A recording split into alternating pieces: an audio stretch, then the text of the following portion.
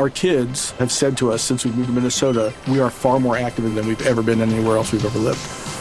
Moving to Minnesota opened up a lot of doors for us. Just this overall sense of community, the values that, Minnesotans have. It's a real accepting, loving community, especially with 2 young kids. See why CNBC ranks Minnesota number 4 best state to live and work. A great place to work, an even better place to live. ExploreMinnesota.com/live. Welcome to 51 First Dates. I'm Liza. And I'm Kimmy. And we are doing an experiment. And talking about dating. And love. Maybe. Yeah, maybe. Maybe. Cheers. Cheers. Hi, everybody. I'm Liza. And I'm Kimmy. And welcome to 51 First Dates, the podcast about dating. Yep, that's just what I'm doing now. I'm just going for it. The podcast, the only one, the definitive podcast on dating.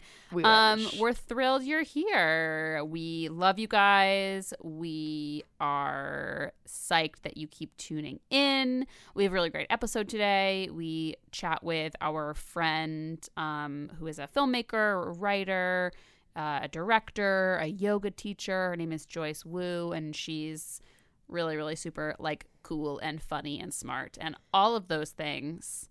And we talk about a lot of fun stuff. We talk about pooping, people on dates talking about pooping. We do. And a bunch of other things.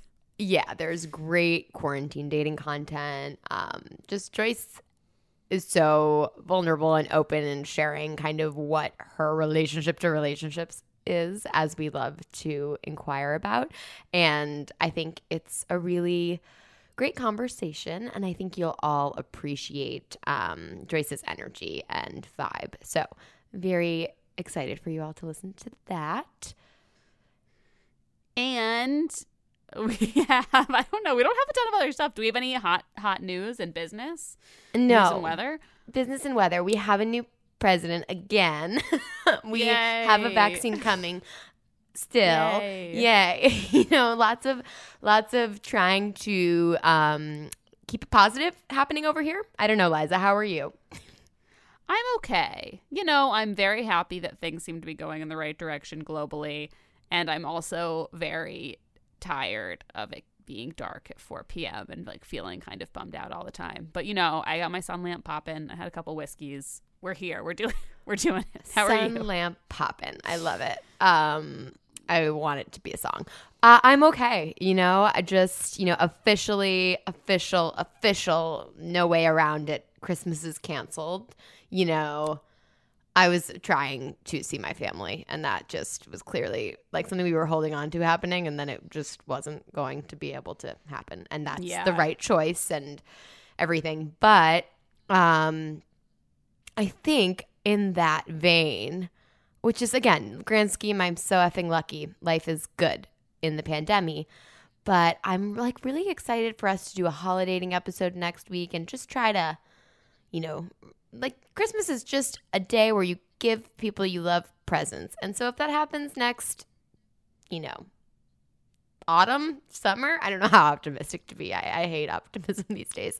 If it happens at all, no, there will be a time where we can gather safely. And I'm just kind of all right, what are the things that bring me joy, spark joy in me, Marie Kondo style? But that's been some baking Christmas cookies, some fails, some successes. You couldn't have any of them, Liza. I feel like there are nuts all over my kitchen right now.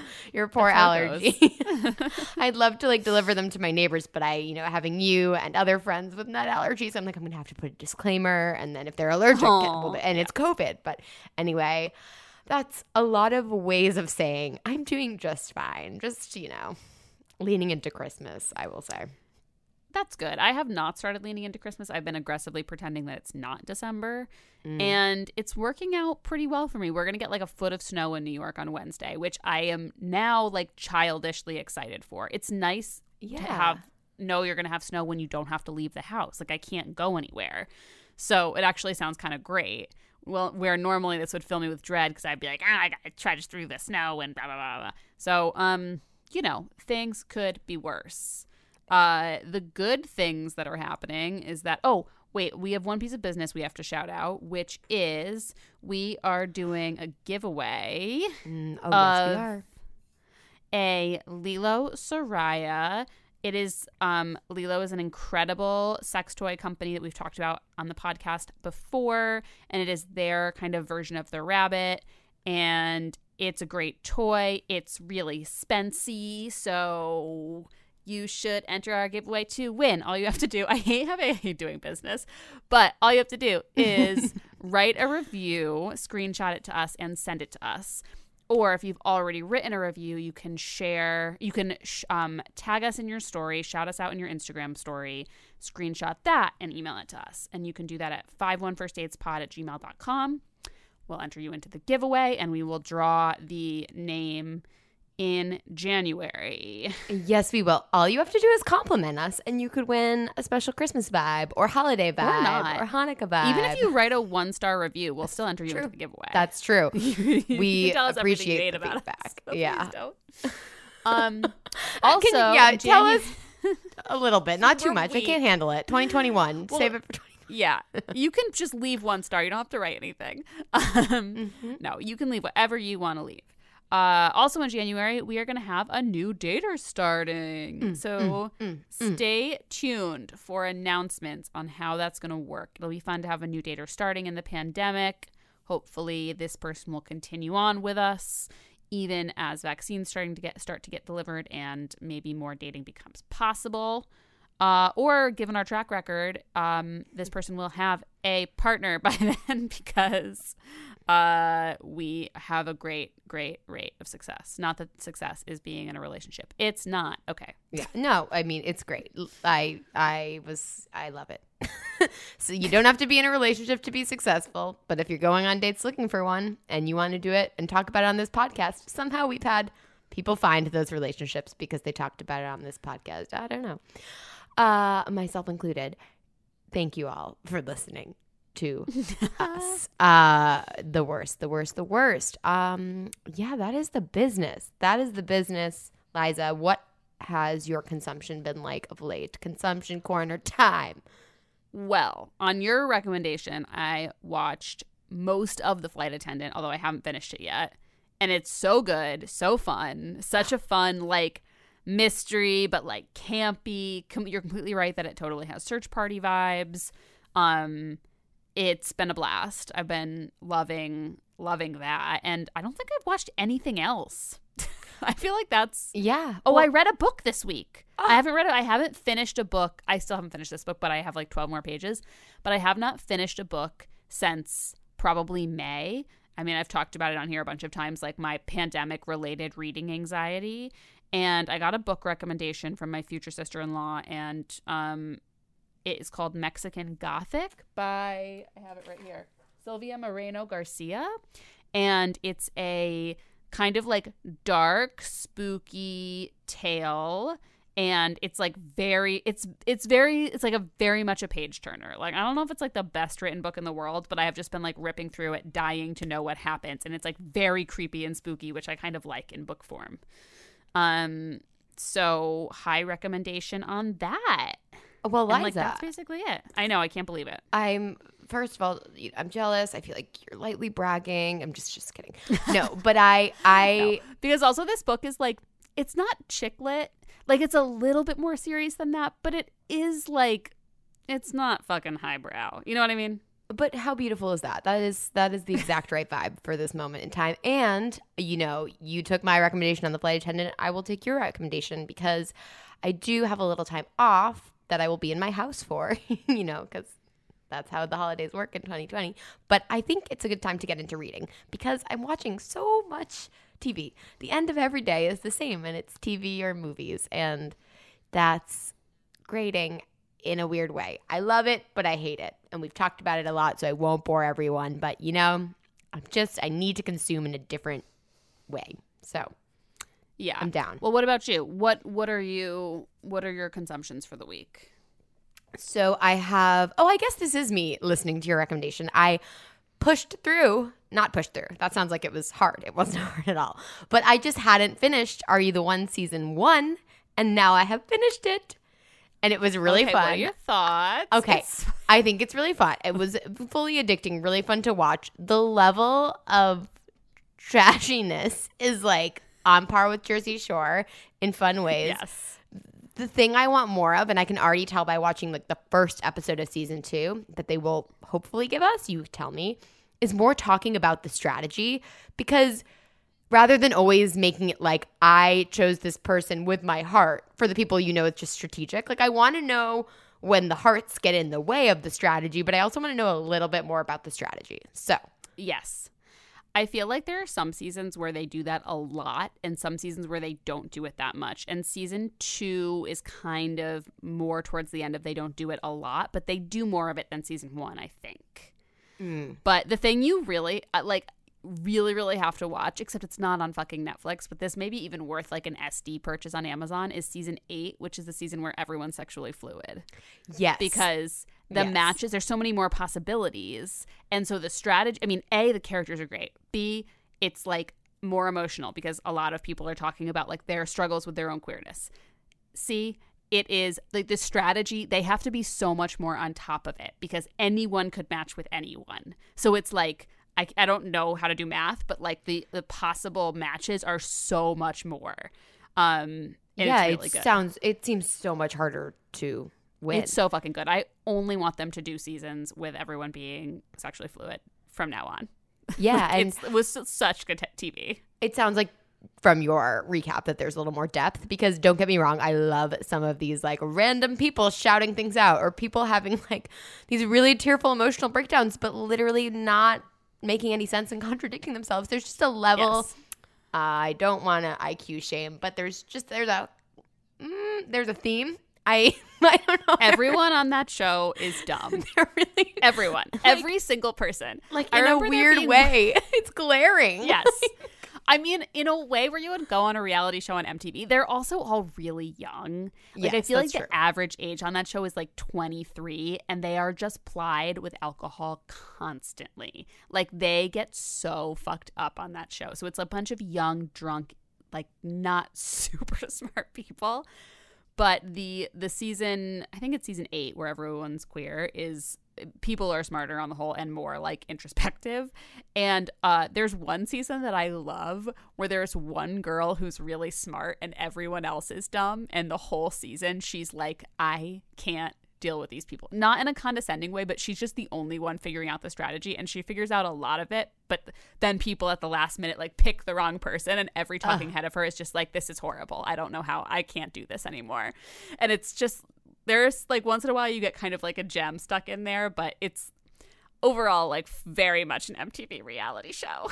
And like huge shout out to them for having so far solid locations. These houses look like disgusting because of how many people are in them, but so nice. They're like in Hawaii, and then they're in San Juan. It's like, okay, all right. Yeah. They always have great, like, you know, not quite Love Island level, but like a couple notches below that, like houses and beach situations and like gorgeous locations.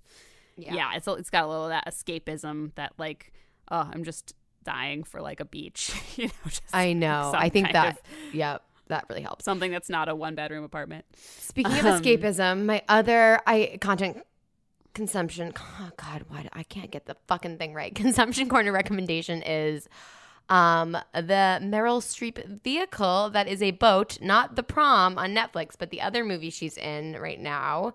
Let Them All Talk, the Steven Soderbergh movie on HBO Max. It is. Yeah, is it good? Yeah, with Lucas Hedges and Candice Bergen. I liked it. It's so Steven Soderbergh did Ocean's 11, Magic Mike, lots of other movies, like a ton of movies. But I just to give context, it's all shot. I think he's just like a really quick filmmaker too. From I don't know. I'm not up in the know.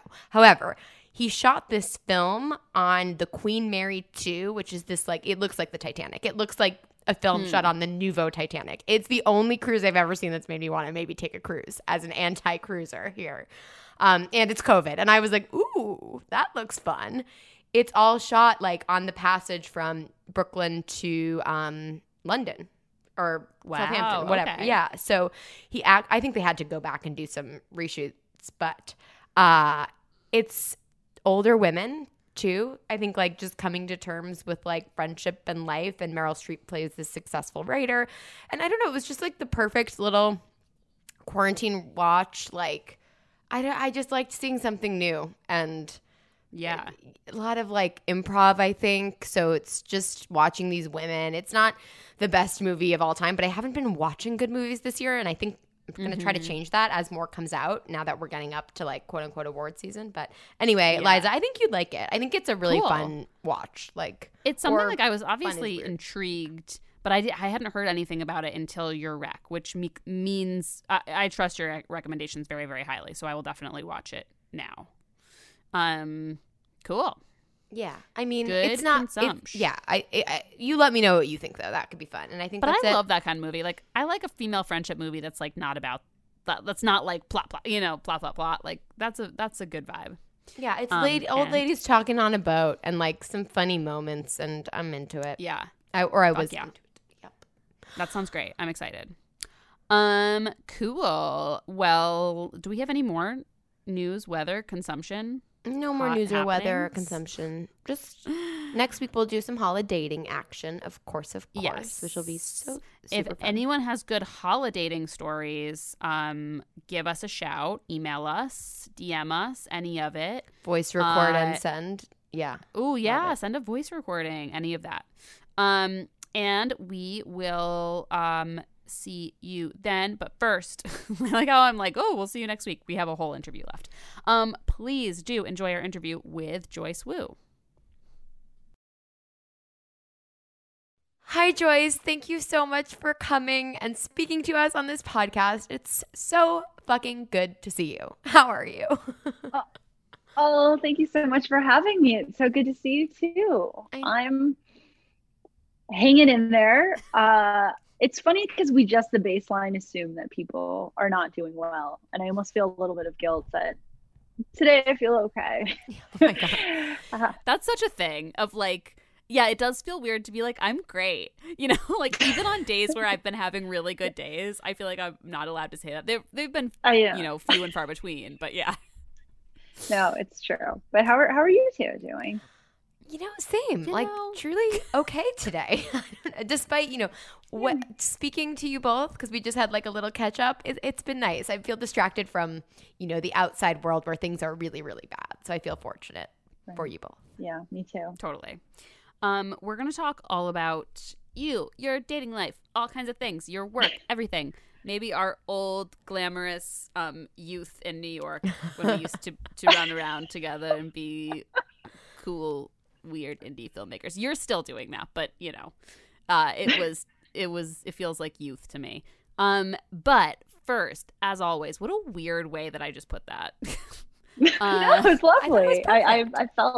I felt wistful. It made me feel nostalgic. Like I feel like seeing both of your faces on the screen. I'm like, oh, like remember when you could like meet people? We'll probably have talked about this. Like we met at a screening we did through like another.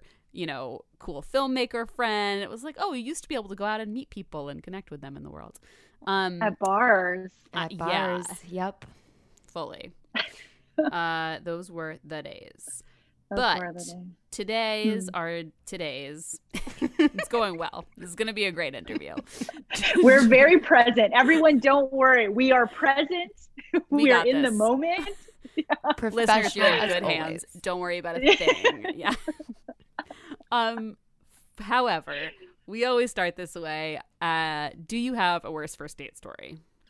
Okay, so I am going to break down the fourth wall a little bit, and I don't know if your users, well, they must know that every episode everyone talks about their worst first date, and I have plenty of those, but I kind of wanted your opinion because I have had a recent pandemic dating situation that spanned a few dates, and I need to try to understand. Maybe you guys can help me analyze and break it down. I would love that. Oh, fuck yeah. So, okay. So I live in a really adorable street in Pasadena in this very, tree line, lovely. Yes, lovely. And the woman who lives across the street from me is like, hey, would you ever consider being set up with a friend of mine? And I was like, sure. I love an old fashioned setup. I think all my significant relationships have been with men that I've just met in person. Impressive. Very impressive. Yeah, thank you. That sounds That sounds no, braggy. I mean it's 2020. Like, but it always just works out better for me. I feel like online dating feels too much like an audition or an interview for me, and like I just whatever it is. So I was like, sure, yeah. And she's sent me pictures. He was attractive. And we ended up meeting. So there's this place, for those of you who are not from LA, called the Huntington.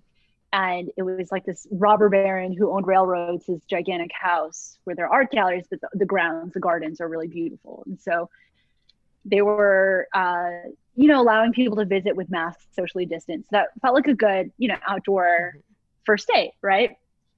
And because of COVID, we had to I had ordered tickets at a specific time. And so they closed at 4 or 5. And the only slot that was available was 4. Fine. So we meet up there, or we're supposed to meet up there. And I'm waiting. And I'm like, okay, well, I wonder if he's just, and if he doesn't know where to go, if he's confused. So I texted him and I was like, hey, I'm by the entrance, when you come in. He's like, okay, cool. And he showed up between 10 and 15 minutes late, which I guess that's a normal, acceptable amount of time to be late, I guess. So I didn't really, what do you think? I don't know. I'm making faces. I think it all depends, and I don't want to interrupt, but it gets really tricky. No, please. I think that it's almost like I had more, everyone's late in LA and New York. I guess 10 minutes is okay. 15 is when it starts to be like, if you haven't contacted me, this feels like particularly rude. Right. Because I was also like, we only have an hour. It was a weird situation because of COVID. It's like you only have an hour. We only had an hour in the garden anyway. So keeping and he didn't apologize when he showed up, which I was just like, oh, okay. So, and it was fine. The date went fine. But then our next date, I have a patio so you can sit socially distanced, and he picked up takeout, and we're sitting there and he goes, you made short work of that burrito. Yeah. Sorry, you made short work of that burrito. Oh my God. No. Yeah. Yes. Don't you ever comment on how fast I ate a fucking burrito. Are you kidding me? Right. Okay. Thank you. I'm not overreacting about that. You made sure. What? That's not funny. Is that an important observation that you make? Joyce, okay, that's bad, right? I sorry to interrupt again. I got in a fight with the person I live with, my boyfriend, about the way he commented on me getting another second helping last night. Basically, he was just like, you can have a second helping if you want. And I was like, well, I know I can. If someone on a first date made a comment about I don't need your permission. I was, on one. He was being sweet. But if someone on a fucking first date was not being even sweet, and I would have lost it anyway. Yeah. Ugh. Short work. And I was like, are you trying to imply that I ate it quickly? He's like, well, yeah. And I was like, okay, no, this is just not, because I can understand letting that slip or what. So, okay. I was willing to just kind of let it go because it was in that very borderline, well, he's attractive enough. The conversation's fine. And this is where dating during COVID can be really wonderful, because you have to be really honest with yourself and with another person about whether or not it's worth your time to continue dating them. And I am someone who, my problem is I am not always honest with myself or in touch with my intuition when something doesn't feel right. And I think with dating, especially early on, it's got to feel really fucking right, because there are a lot of things your gut is telling you so much.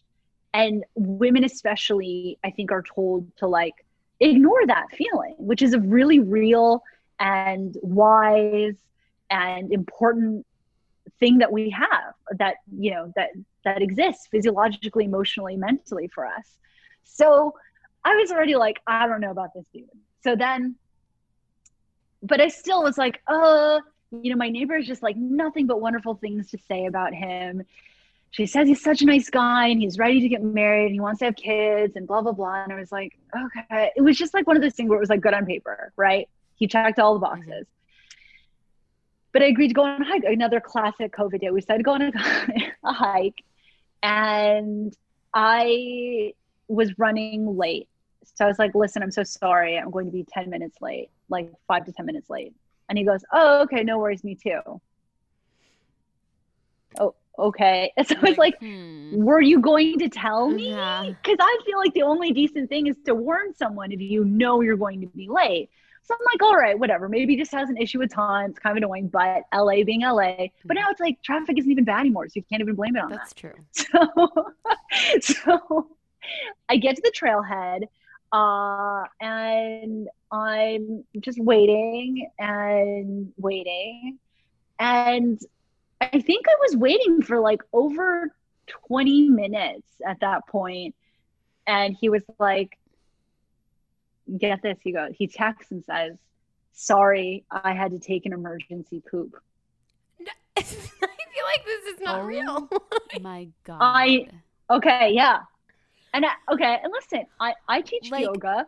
Please tell me what do you think? Pro pooping. Like, I talk about pooping and farting on this podcast too much, and I'm pretty sure everybody is like, Liza, shut the fuck up. We don't want to hear about this. But not to someone I've met one time. Like, that's such a weird... That you're hoping will want to have sex with you, right? Yeah. It's such a weird... And also, men...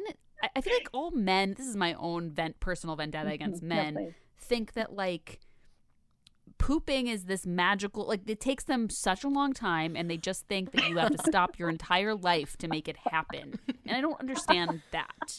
So... Okay. No, I think, well, and this is the thing. Yeah. I'm like, why would you tell me that? There has to be some mystery, at least early on. Like, I'm also not one of those, like, oh, I poop at the door open with my butt. Like, okay. This is like, I've gone too far in the other direction because I'm still kind of struggling with being a people pleaser. And I think my mother was like really uncommonly beautiful when she was young, and she was the first woman in her, college class to get married. And she's very like proper. Mm-hmm. And I think I developed a lot of these kind of messed up ideas that I always had to be beautiful and glamorous and pretty and nice and like perfect, to the point where I would wait until my boyfriend would fall asleep and poop in the middle of the night, like a thief in the middle of the night. I would wake up to take a shit. And to his credit, when I finally admitted it to him, he's like, that is horrible. Please never do that again.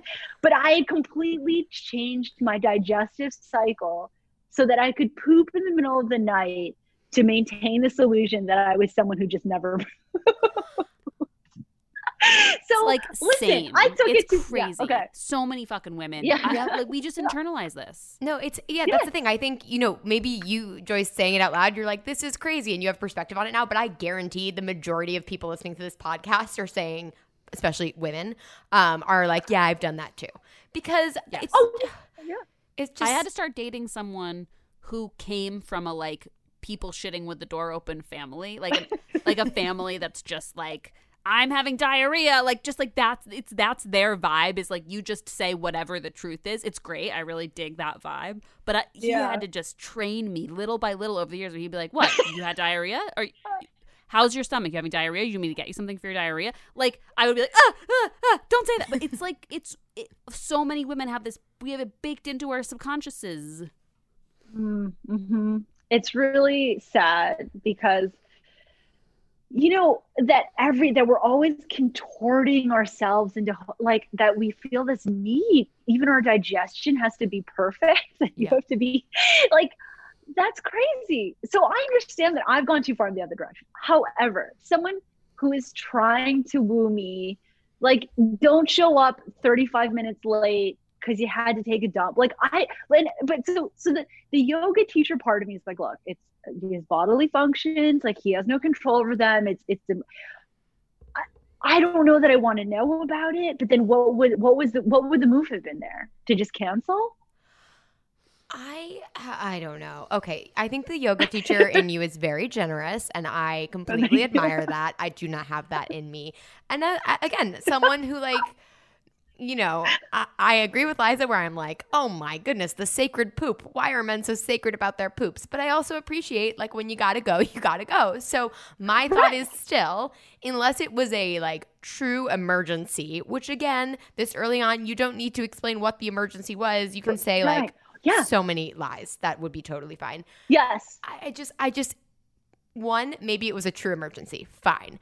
Then maybe he should have canceled. I don't know. That's awful too. But I really think it was more like he was just treating the poo time as a sacred time and like indulging himself rather than being respectful and on time. That's my take. But see, this is the thing. I feel like on the one hand, I'm like, well, what's wrong with me that I would prefer that he lied? You know, they're little white lies that don't matter. But I'm like, okay, in the spirit of like, we should all be honest and transparent and be authentically ourselves. Like what? But for me, it's like I felt guilty when I'm late, and I always have a problem with this because I have a problem with time. Like unless I really micromanage, I need a stage manager or an AD to be like, you've got 5 minutes. 5 minutes, thank you. Then I understand. But I understand that if I didn't wake up with enough time to walk my dogs, to take a shower, to eat because like I'm not a morning person. Out of respect for that person, if I didn't time it well enough and I kept that person waiting, that's on me. Like fully, to me, the idea of keeping anyone waiting for even 5 minutes or 10 minutes is mortifying to me. Like, because I didn't get my shit together enough to show that person the respect they deserve by being on time. I can own that. And it feels like a little thing, but it's not, because it's like whatever you did, you didn't time it right. Because it wasn't like we met at 6 a.m. We met at like we're supposed to meet at like 10. You know, so like you had more than enough time to do whatever you need to, have your coffee, take your shit, do whatever. But again, if it were a true emergency, I thought, okay, how can you blame someone for that, right? So he shows up, and again, no apology. Ugh. Which I think is unpardonably rude, because it's just, I'm not like, oh, but there's certain things about etiquette that are important, because you have to like let that person know that you are taking accountability for whatever, keeping them waiting, wasting their time, not showing them, you know, not being respectful in a way, right? Mm-hmm. So I don't know if he came from a family where no one apologized for anything, or he wasn't raised that way, or if I think a lot of men tend to be like, never apologize, because that makes you look weak. And then, you know what I mean? So whatever it was, I just felt like it was rude, because it's like, I've been standing here with my dog at the bottom of a hiking trail for 35 minutes. Like, you know. That's insanely rude. Yes. It's funny because I think it also just speaks to like not having respect for someone else's time is such a bad sign. You know, I think it's just one of the biggest like canaries in the coal mine of selfishness. It's like if someone doesn't think your time is valuable, like if I was 35 minutes late to something, I would be spilling over myself, apologizing and be like, I'm going to buy you coffee after this. I would never, I would wake up in the middle of the night 3 months from then and still feel bad about it. 35. Yeah. So I was just like, because again, so I was like, oh, and so instead of apologizing, he's like, oh, sorry. Or no, he didn't say sorry. It's funny because reflexively, if I were to transcribe this conversation, I would have written sorry, but I would have said sorry. He did not say sorry. I remember making a note that he never once apologized. He said, you know, I had to poop, and then I realized, I had to poop again. Which, okay, that's an emergency. Yeah, but sorry. Okay, this is what okay, thank you, because this is where the story doesn't quite check out for me, okay? So I said, oh my God, did you have to get in your car and drive back home to poop again? Because again, COVID times, this is really scary. You can't just stop anywhere to go poop. I get it. He goes, no, I hadn't even left the house. So how long were you waiting between the poops? I knew vaguely where he lived. So like he hadn't left the house. He was already running late. So I'm like, this person either like, you know, some people have OCD, they can't get out of the house, they have issues, whatever. It just struck me as very strange, because let's say you do have diarrhea, that you have to poop in rapid succession at best. But I think there was at least 10 minutes between the poops. If the timeline he's giving me is honest, okay? Would you really risk it by going on a hike where you're loosening things up even more? No, and And if you're going to leave someone hanging out for 35 minutes, I think at that point you just say, like, I'm having some stomach problems. I'm mortified. I'm going to have to reschedule. I think everyone gets that. And it's like, oh my God, yeah. Oh my God, yes. Stomach problems, mortified, yes. Yeah, and I guess I'm being like a total, I have no empathy. Even though I'll probably like have a terrible accident tomorrow because I don't have empathy about the bodily functions of another human. Give me sharding tomorrow. It's I'm like, I'm sorry.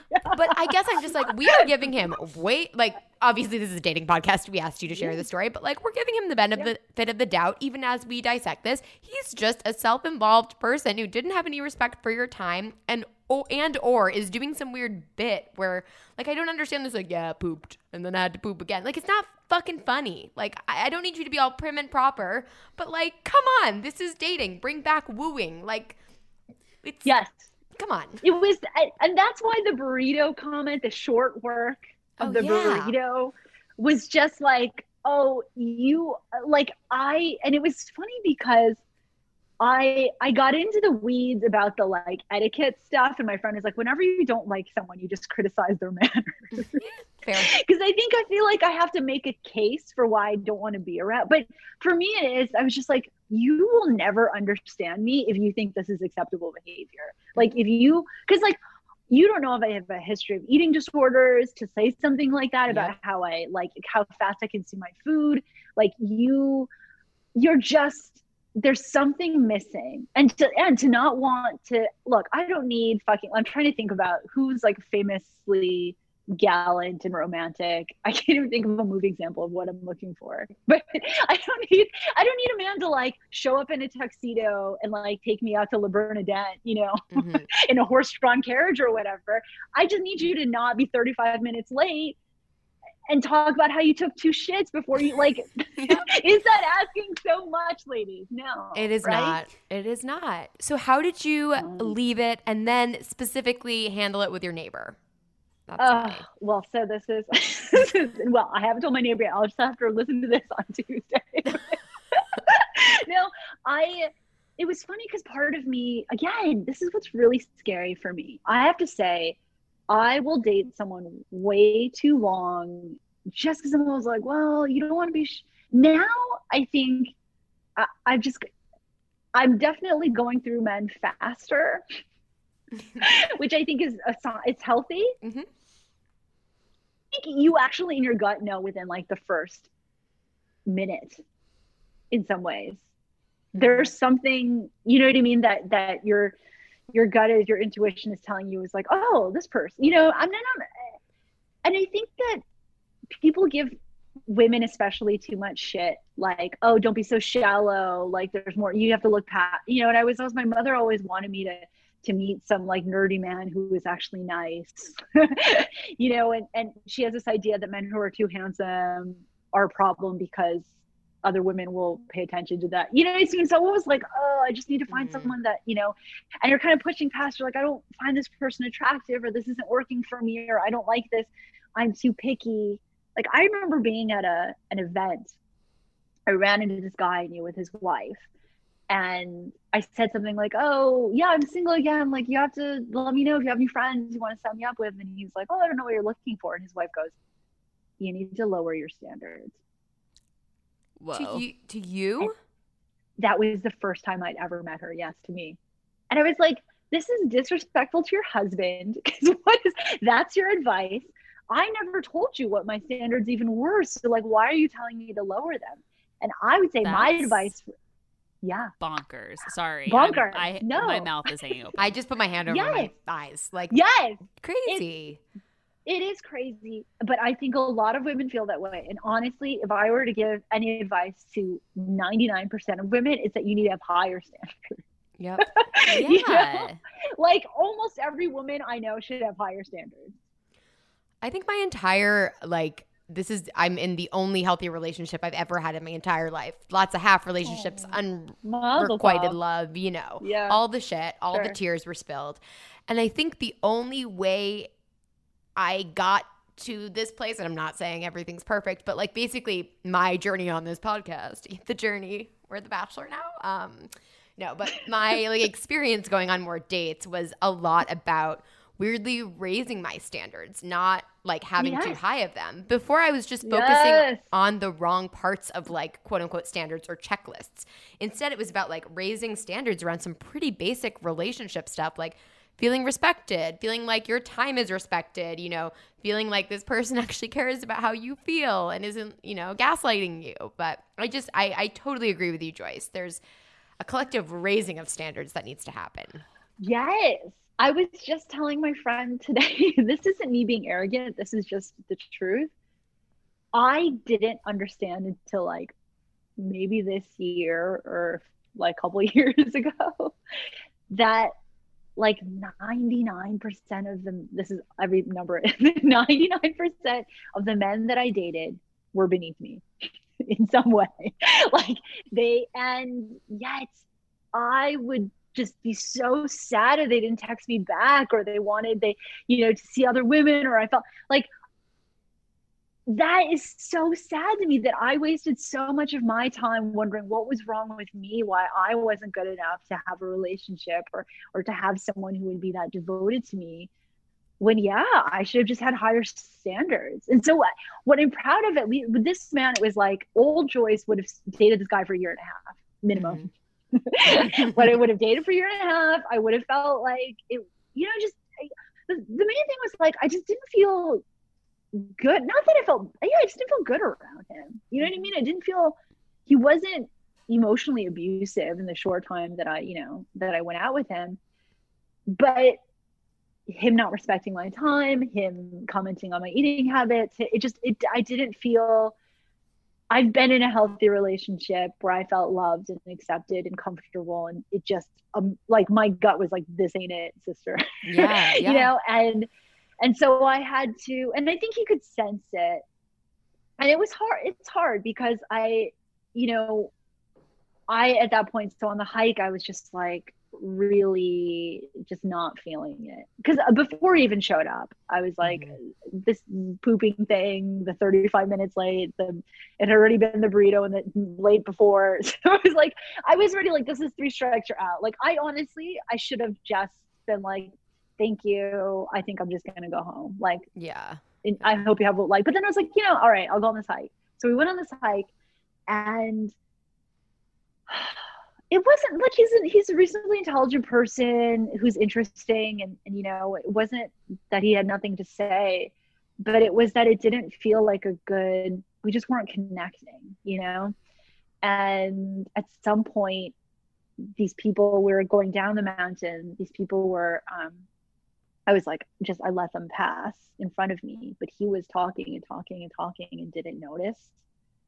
And he had gotten quite a ways in front of me with all these people between us, and I could see him gesturing and talking as though I were still there. And I was like, I want to see how long it takes before this man realizes that I haven't been behind him for a while.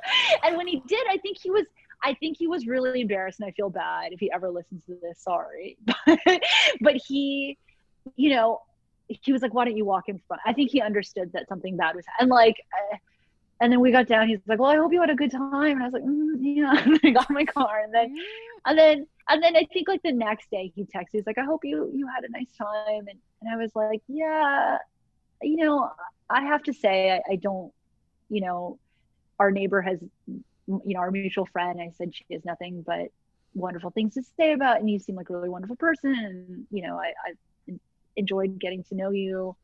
I just don't think this connection is the romantic one. But so I hope you understand. I just wish you all the best. I mean, and he was cool about it. Yeah. That's, again, you're not asking for me to say this, but I'm just going to say this because I was so bad at doing that part of ending things. Like, that's just like the perfect way to wrap anything up. Like, it was actually, you didn't even necessarily owe him that, but like that clarity, I don't know. I feel like easier for me, it was always like easier to think, I'll just say it wasn't a connection, but then I'd chicken out. So I guess just props to you. Oh, thank you. It was interesting because I had dated this man before him, and it was really hard because I really wanted to have the feelings that I knew he had for me. Mm-hmm. But it didn't feel right for me. It was another gut thing where it just didn't feel right. And it was really painful actually to tell someone, because I've been on the other side of it where all you want is for that person to feel the way that you feel. And it fucking sucks when they just don't. But I think it's better to be honest, because I even thought, if I tell him like, oh, I'm just not over my last relationship, or I just, I just want to be alone. And I do think I do want to just be alone for a while, but I think if it were the right person, I would not feel that way anymore. If I say something that's a lie, I don't want him to think that, oh, in the future, then we can revisit it, because I don't think I'll feel differently ever, and the pandemic has really taught me to be much more honest with myself and to be brave enough to do it with other people. Yeah. I mean, it's easy for us to talk about here, but it's so hard to actually be honest. And it takes a lot of guts. So yeah, I feel like the pandemic is an interesting time to practice it, though. We're all having to be more clear with our boundaries. Mm-hmm. Like don't hug me, or I can't come home for this holiday, or whatever it is. We're all having to have conversations that we would have maybe previously avoided, because we have to be really clear about what we feel okay with and what we don't feel okay with. And I feel like there's a world where that could spill over into dating, especially now when it's like every interaction involves consent checks, even a casual outdoor date. It's like, are we wearing masks? What are we doing? How's it going? How are you feeling? Do you feel safe? All of this stuff. But I feel like there could be a good world where that could lead to people maybe having to be more upfront sooner, or at least people who struggle with it, as I did and have and still do, having to figure out how to kind of break through that fear of saying what you need and feel comfortable with. Yes. No, I think there's something that is, I think, a beautiful thing that can come out of all of this, because I think I realized that I didn't want to be with that person when I realized I'm like, oh, it's just such a hassle. Because it is a hassle, and you have to be so conscious and you have to be much more deliberate about the way you live your life, right? And your time is very different, and your exposure to another human being is different. So you just can't fuck around the way you used to. And I think in a way that's really good, because I think we should value our time more. I think we were so overscheduled before. And I would say my people pleasing comes from a really deep place of not feeling like it was okay to have boundaries, because I wouldn't be loved and accepted if I had my own space, right? Or my own limits to things. And I think it's so important, it is that RuPaul, if you don't love yourself, how in the hell are you going to love someone else kind of thing? Because it's you'll never have healthy boundaries unless you love yourself and you respect yourself enough to say my time is valuable. I'm not going to, but again, when my self-esteem, my self-worth were lower, I think I would have, dated this man for a year and a half, even though I didn't feel great about it. Totally. And it's wild. So many women, their first relationships, their early relationships are, like you said, with men who are below what their standards should be. And that doesn't, I'm not speaking about men's attractiveness or anything they can't control. It's all shit they can control, which is treating you well, respecting your time, respecting your boundaries, respecting your, everything, your humanity, etc. Go ahead. Sorry. Oh, no. That was fully the end of that thought. Because I was going to say, but it can also be about their attractiveness, because if you're a woman who wants to feel sexually attracted to your partner, that men are allowed to factor women's beauty into whether or not they feel like they want to have a relationship with that person. I think and it's like that classic, Kevin James or whoever why should Amber Valletta or Leah Remini or whatever hot woman he's paired with on screen not be so shallow? But he has to have he has to have literal supermodel. Mm-hmm. That's his standard, Right, and I would right. say, like, my first boyfriend that I ever had was someone I was friends with in high school, but I wasn't attracted to him. And I remember he was just very persistent, and I was like, well, I don't want to be shallow. Like, I guess this is just like, you sort of just, it's fine. And I think that that's really sad that at age like 17 or whatever, I was already settling for someone I wasn't attracted to. Because why? Because I felt like that I didn't, I wasn't supposed to ask for more. Yeah. I mean, that's an interesting point, because I feel like so often we're like covering our bases and making it not about but there's a base level of attraction you have to have to another person, even when you're just 17. And it's interesting. Yeah. I wonder, especially when you're 17. I mean, I would have killed for any boyfriend when I was 17. I was like, please validate my existence. And I didn't even have like family pressure on that, really. It was just like, I felt less than because I wasn't in a relationship yet. It's also hard.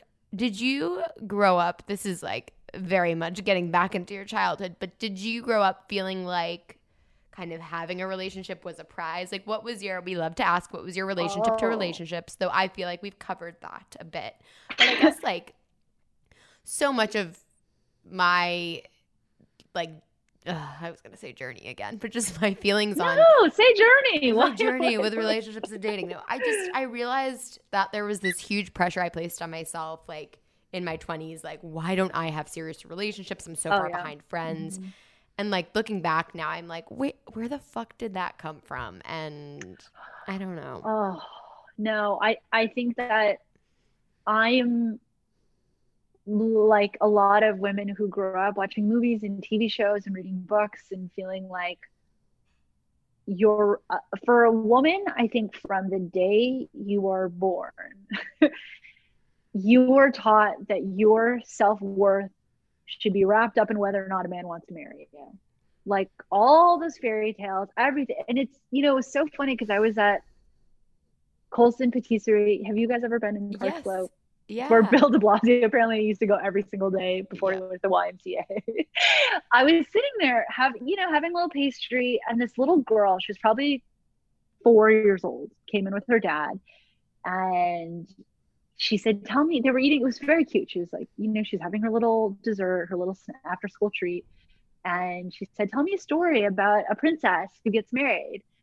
And he's like, okay, no. First of all, the princess like does a lot of traveling. She dates a whole bunch of other guys. What an incredible man. Father of the year. Okay. Yeah. Because to me, I'm like, yes. Even with a dad like that little girl was like the most important thing that can happen. The most significant part of her life is that she finds someone to marry her. So I would say baseline, we all have that shit indoctrinated to us from day one.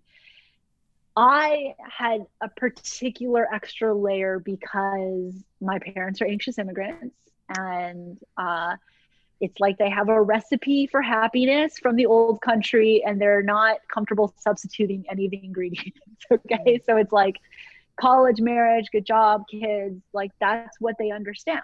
And, and then my father had Parkinson's disease, like starting when I was, I think, 17, and my mother had breast cancer twice. So I think it really ramped up their wanted to be at my wedding, wanted to meet their grandchildren. And it was so much pressure from as long as I can remember. And my friends and I were laughing because when I was like 23, I'd go on a date with a man and be like, can't see myself marrying him. So I guess there's no future. I should have been just banging a bunch of hot dudes. Like, I don't understand what at that age. And I gave off real weird desperado energy, I think.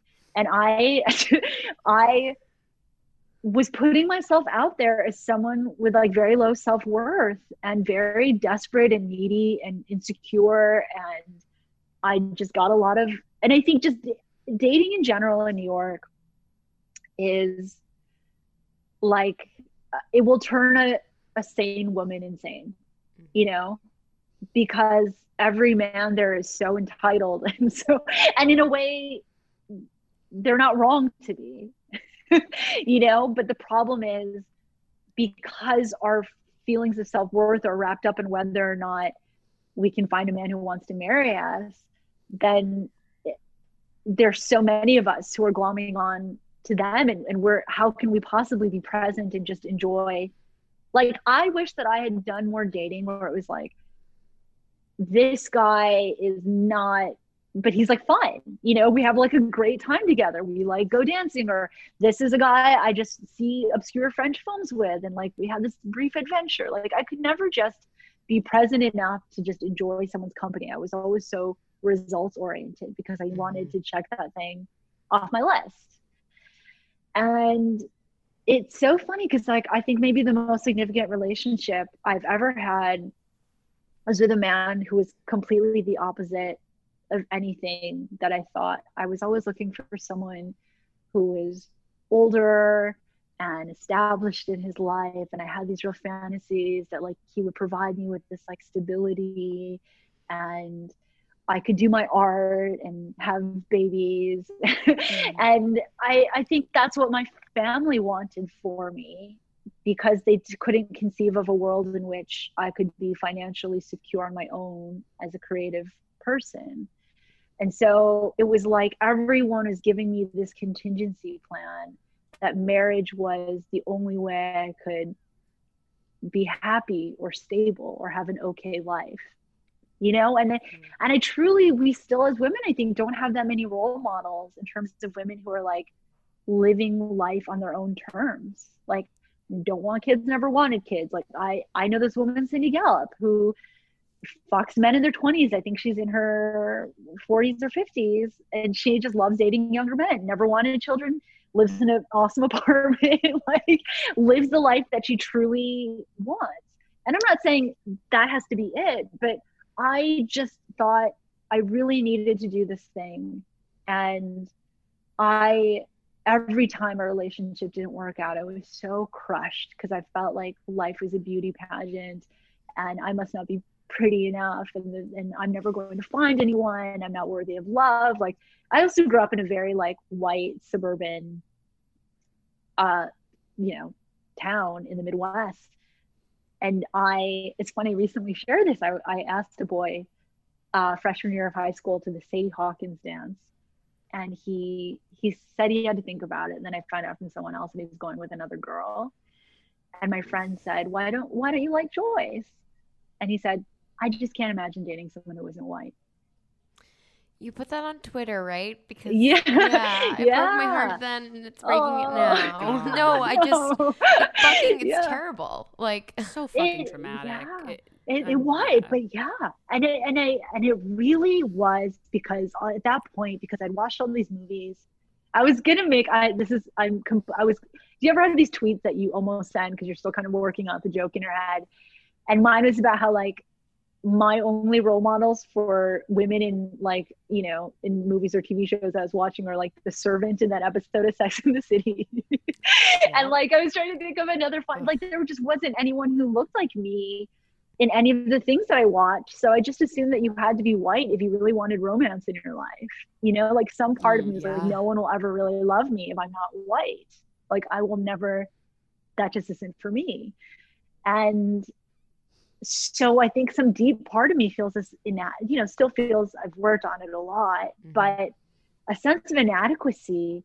And because, you know, my mother had this outlook, like the prettiest girls get picked first, and like the most beautiful women get to like someone picks them and they get married and they've got good lives, you know?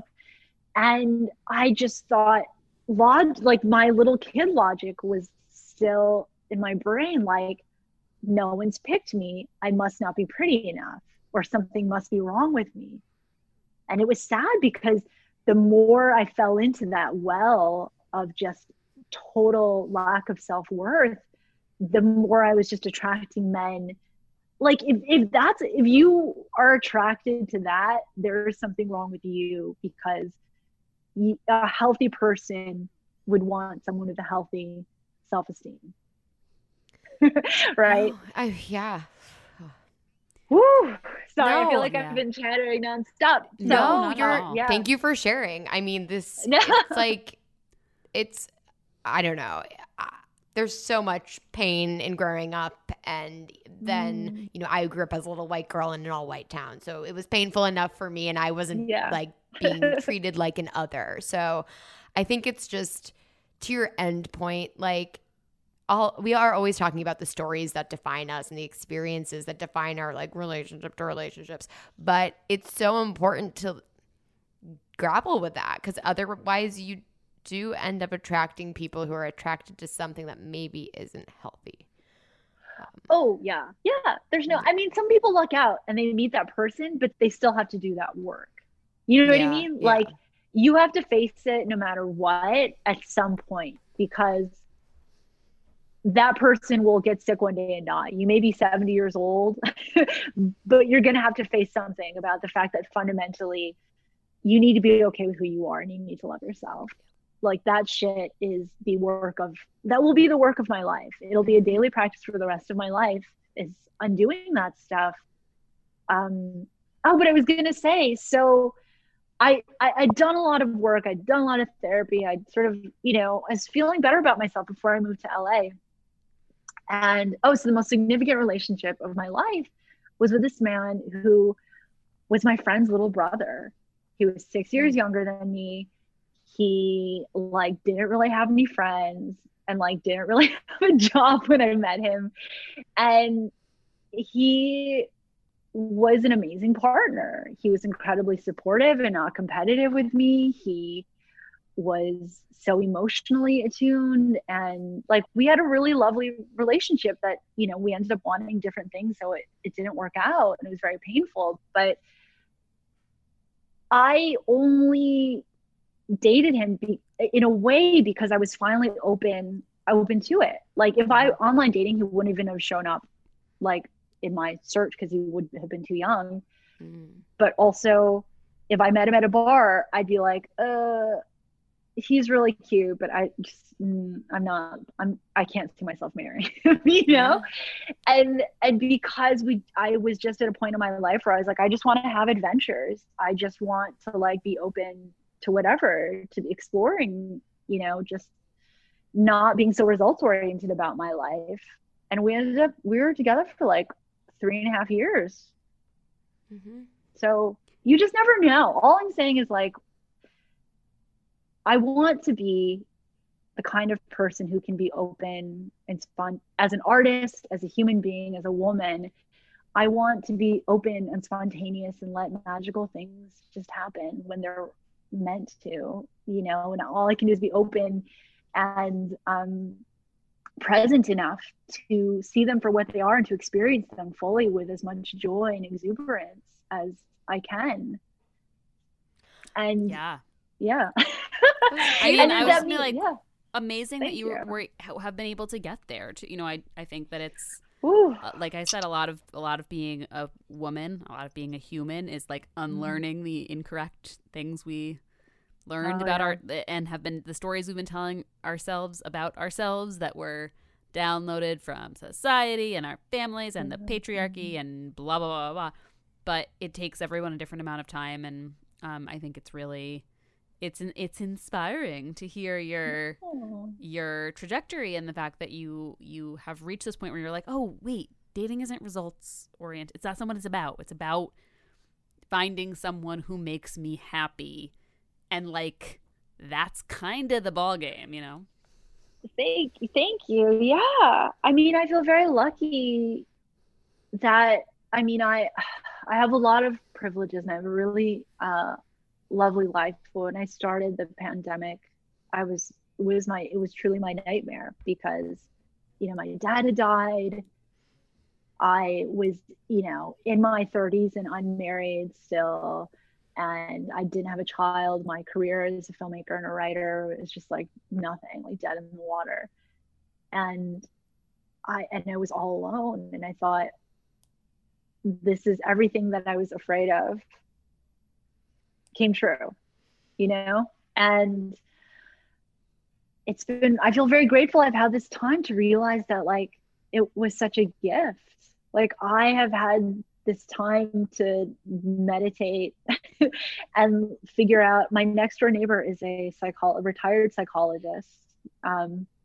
He looks like Santa Claus and he's so lovely. And, you know, every time I take out the trash, he like gives me some incredible, you know, incredibly sage advice. And at the beginning of quarantine, this is like back in March, he said, well, if you're going to be spending this much time by yourself, you should probably start to like yourself some more.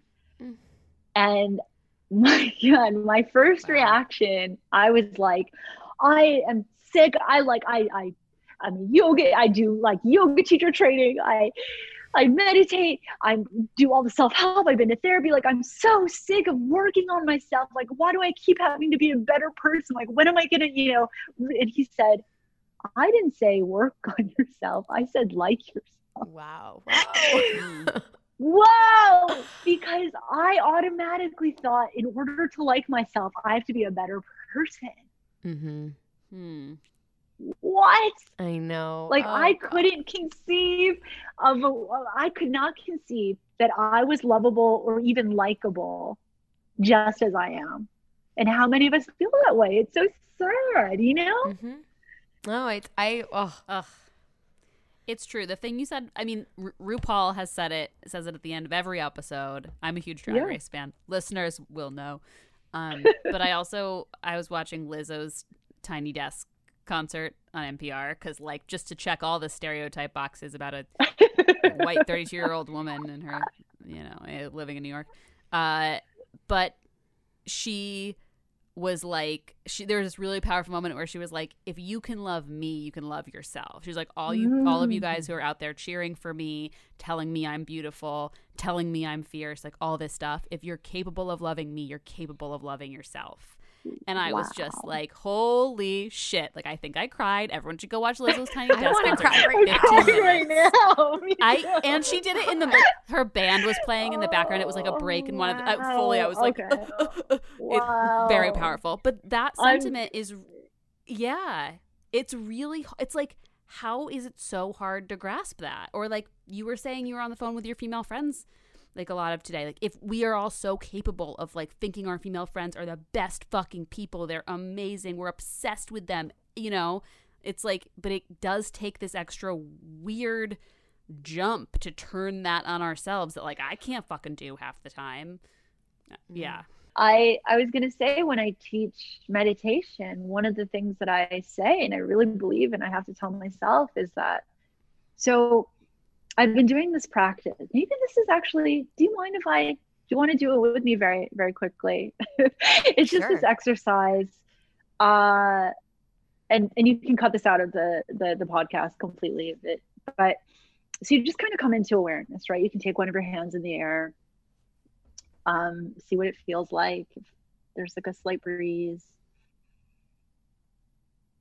just notice what it feels like in space. And then turn your palm down and put it back onto your lap. And notice what the fabric feels like against your hand. If it's soft, or just notice the texture. And then notice any sounds in the room.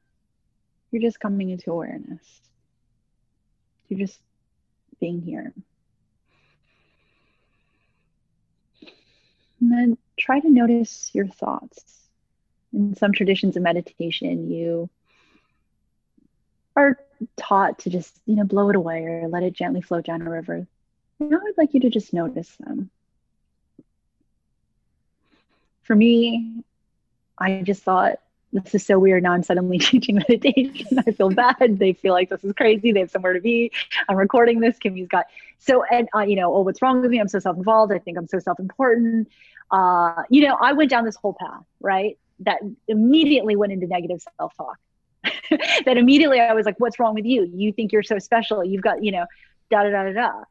But all we do is we begin to just notice our thoughts without judgment or criticism. You just notice. Oh, I wonder if they're bored or if this is weird. Okay, come back into awareness. And that's just the whole practice. You come back in and out. And the second component is that you start to get in touch with anything that's causing you to suffer in some way. And on your inhale, you take it in. And on your exhale, you send yourself whatever's needed. So if it's a feeling of inadequacy, you breathe it in. And on your exhale, you send yourself confidence, strength, whatever it is. And so you come into awareness, number one. Number two, you start to notice your thoughts without judgment or criticism. And then the third part is that you take in your own suffering and you send yourself relief. One of the most important parts about just noticing your thoughts in a neutral way without criticism or judgment is that you get to know yourself in the same way that you would sit across from a friend that you're having lunch with. A good friend doesn't judge, right? A good friend doesn't criticize. You just listen. And what you're training your brain to do is to essentially become your own friend. And it's like, why is that so much harder? Just, you know what I mean? Because immediately we go into the hating ourselves. It's reflexive. Mm-hmm. But if we can just be with ourselves without criticizing ourselves, without judging ourselves, we get to know ourselves. And the more you get to know someone, you like them just because you've spent so much time with them. I love that. And I think that is such a perfect, it's a good reminder. Look, I'm not the most, I should meditate more. Let's just say that. I'm not the most mindful human, but I just think it's a great note to kind of take into the holiday season, especially in this crazy, crazy time and year that's very painful for many people. And then also just take into dating in the future. I know, just like we often say, give yourself a break or work on yourself. We probably say work on yourself or do things for yourself more than just like get to know yourself. And I like that as a good little takeaway. Yeah, because hang out with yourself like a friend. Hang out, yes. Like, on the nights I allow myself to like have an edible and watch dumb TV alone and like just literally like the rare occasion where I'm like, okay, you're allowed to relax, you're allowed to not be thinking about it's like it's so powerful. And oh, liking or loving yourself is actually a lot to ask if you don't even know yourself. And most of us don't know ourselves. We hate ourselves. We just don't know ourselves. Yeah.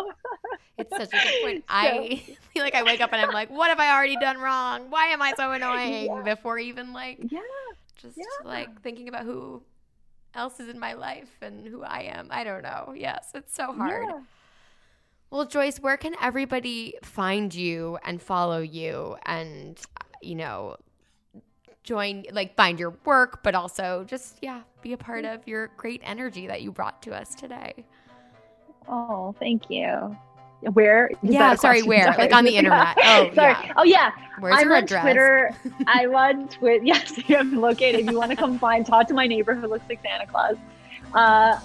I am at One and Only Joyce. It's all spelled out. So ONEONLYJOYCE. One and Only Joyce on Twitter and Instagram. And I'm going to link all of that below. And please check out Joyce. Check out all of her amazing work, and show her all the internet love. Joyce, thank you so much for joining us. It's been such a great conversation. We're so happy to have had you. Thank you for having me.